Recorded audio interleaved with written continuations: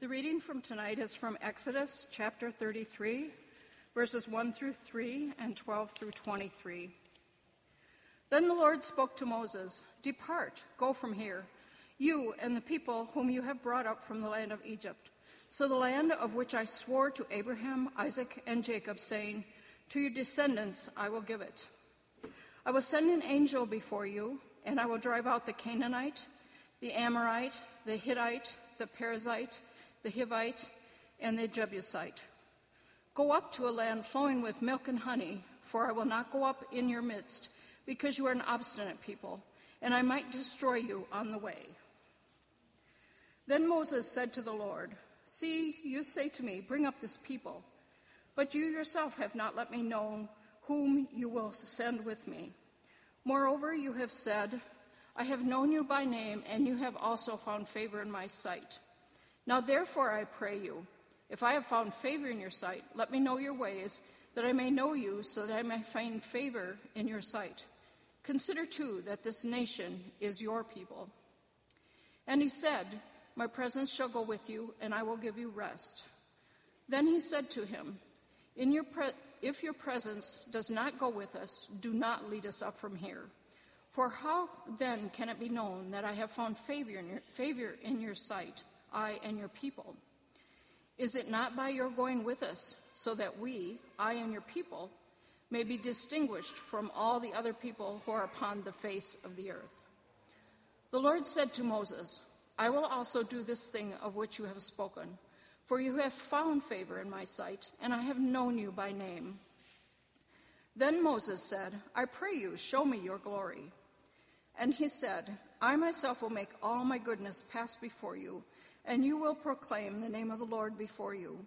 And I will be gracious to whom I will be gracious, and will show compassion on whom I will show compassion." But he said, "You cannot see my face, for no one can see me and live." Then the Lord said, "Behold, there is a place by me, and you shall stand there on the rock. And it will come about, while my glory is passing by, that I will put you in the cleft of the rock and cover you with my hand until I have passed by. Then I will take my hand away, and you shall see my back, but my face shall not be seen." The word of the Lord.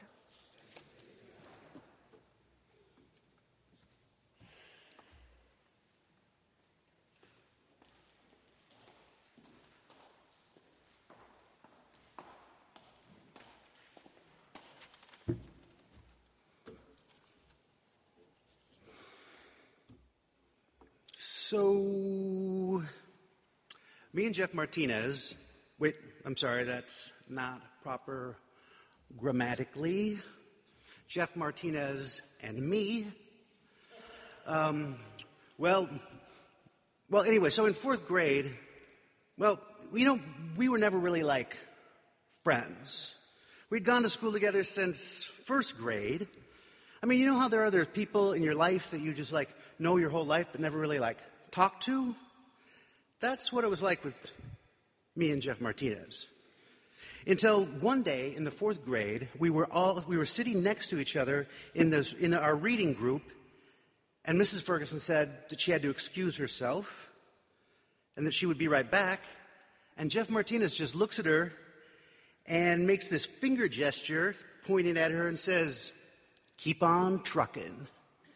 And I was like, I couldn't believe that he did it.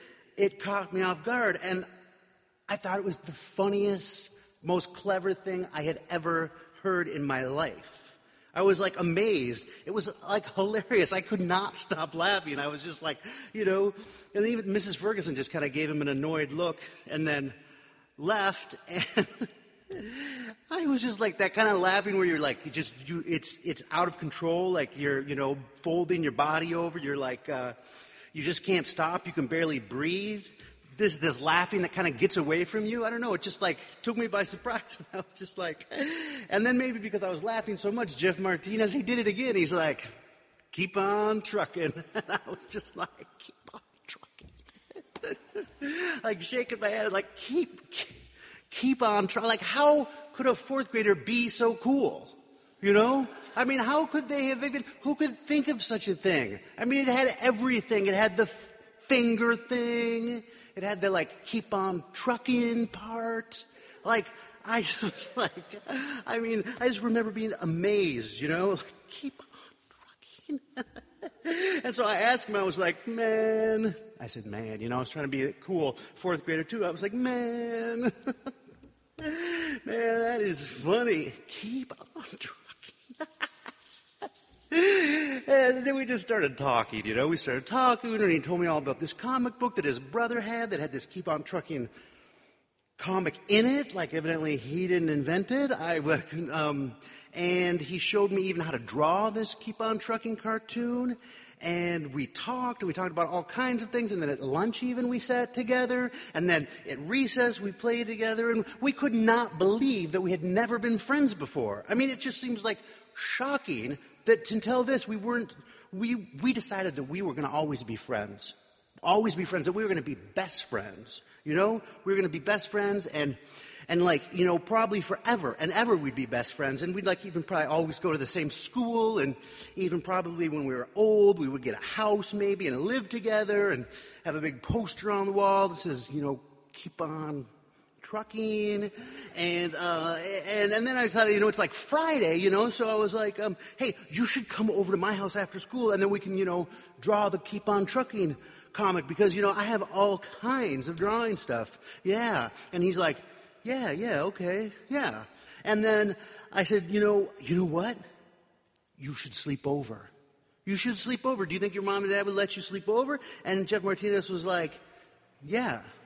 I can call her from your house, and I know she'll say yes. And then when the bell rang at the end of the day, I was like, me and Jeff Martinez, we went up to Mrs. Ferguson. I told her, guess what? Me and Jeff Martinez are best friends. We're best friends now. And he said, yeah, we are. And I was like, and he's coming over to my house, and he's going to sleep over at my house. And then we said, keep on trucking, and we left, and we cracked up. We cracked up, and we walked home the whole way talking. And when we got to my house, we went inside, and my mom was in the kitchen. And, we went in there, and I said, hey, Mom, this is Jeff Martinez. I threw my arm around him. And guess what? He's my best friend, and he came over to hang out, and then he's going to sleep over. And then Jeff Martinez said, no, I'm not. And he turned and left. That was it. I never really talked to Jeff Martinez again. It was like the oddest thing. It was like, I don't remember being super hurt, but more like, what just happened? Like shocked. And I never even really remember seeing him around much after that. I don't know. It was like we had this whole day of the promise of intense and ongoing best friendship. But then I guess after living it for a little while, Jeff Martinez just reconsidered it and thought, no, this is not that good after all.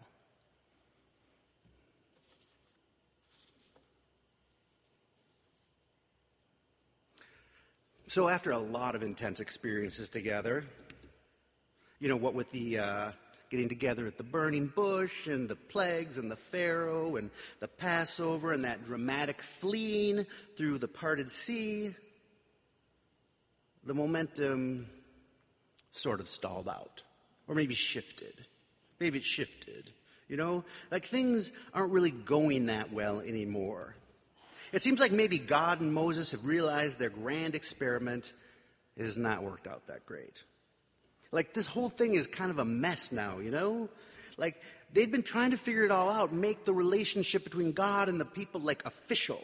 Official, I will be your God and you will be my people, that sort of thing.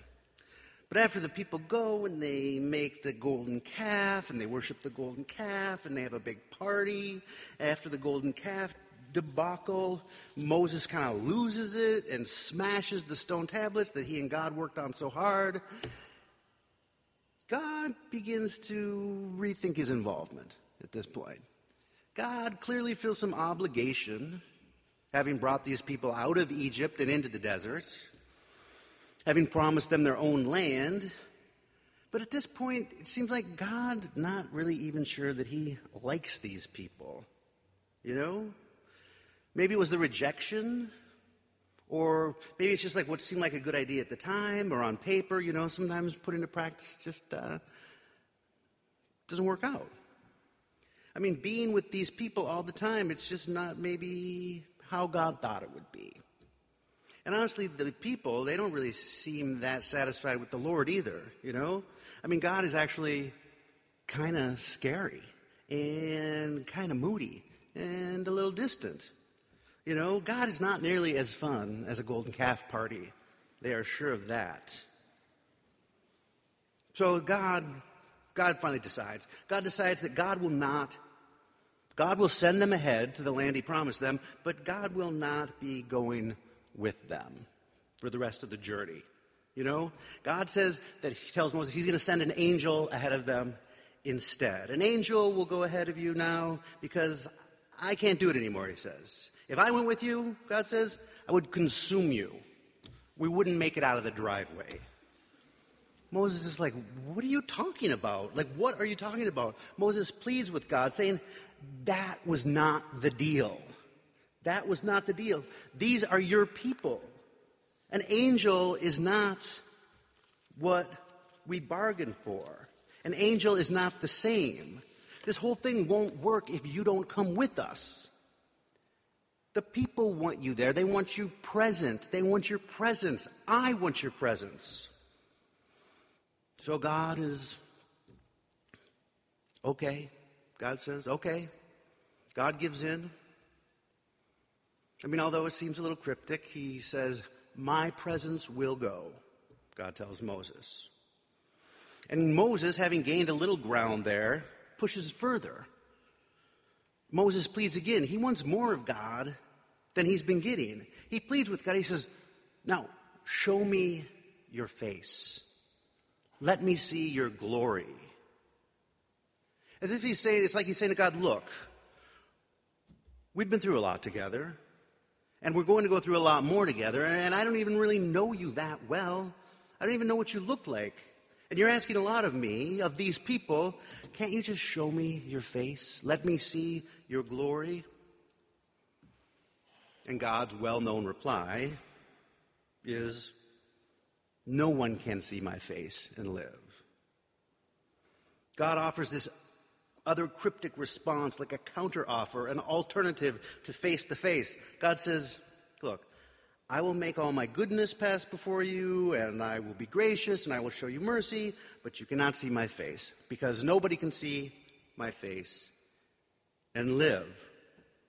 God comes up with this plan. He says, God says he's going to put Moses in like the crag of a rock, and then God's going to cover Moses with his hand, and then he's going to pass by and shield Moses so he can't see his glory in his face, and then just take his hand off at the end so Moses will be able to see his backside.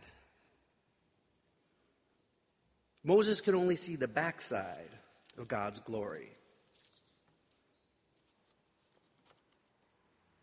What exactly is that all about?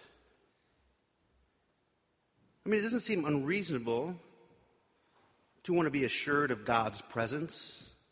It doesn't seem unreasonable to actually want to know, to actually see. What exactly is this message that God is sending to Moses? That God is not ready for that kind of intimacy, face to face? Is it an insult to Moses? Because, maybe God's still a little bit hurt about the rejection and not quite ready to make up completely? Or maybe is there actually some truth to the whole no one can see my face and live thing? Or maybe it's just the writer trying to figure out what it means, or if it's even possible to comprehend God's presence or to perceive God's glory. Maybe like what Moses sees, that backside of God's glory, maybe that might be something like maybe the wake of God's glory, or the residual effect of God's full frontal passing by. It's as if Moses and all of us and all of humanity have no ability to comprehend the fullness of God. but only the resulting impact of God's presence in the world and in history, in the lives of God's people? What if maybe we can live in the wake of God's glory? And we can maybe see the ripple of God's glory through creation and through our relationships. We can see the mercy and the love. And we might maybe be able to glimpse the mystery of God's presence maybe in this meal.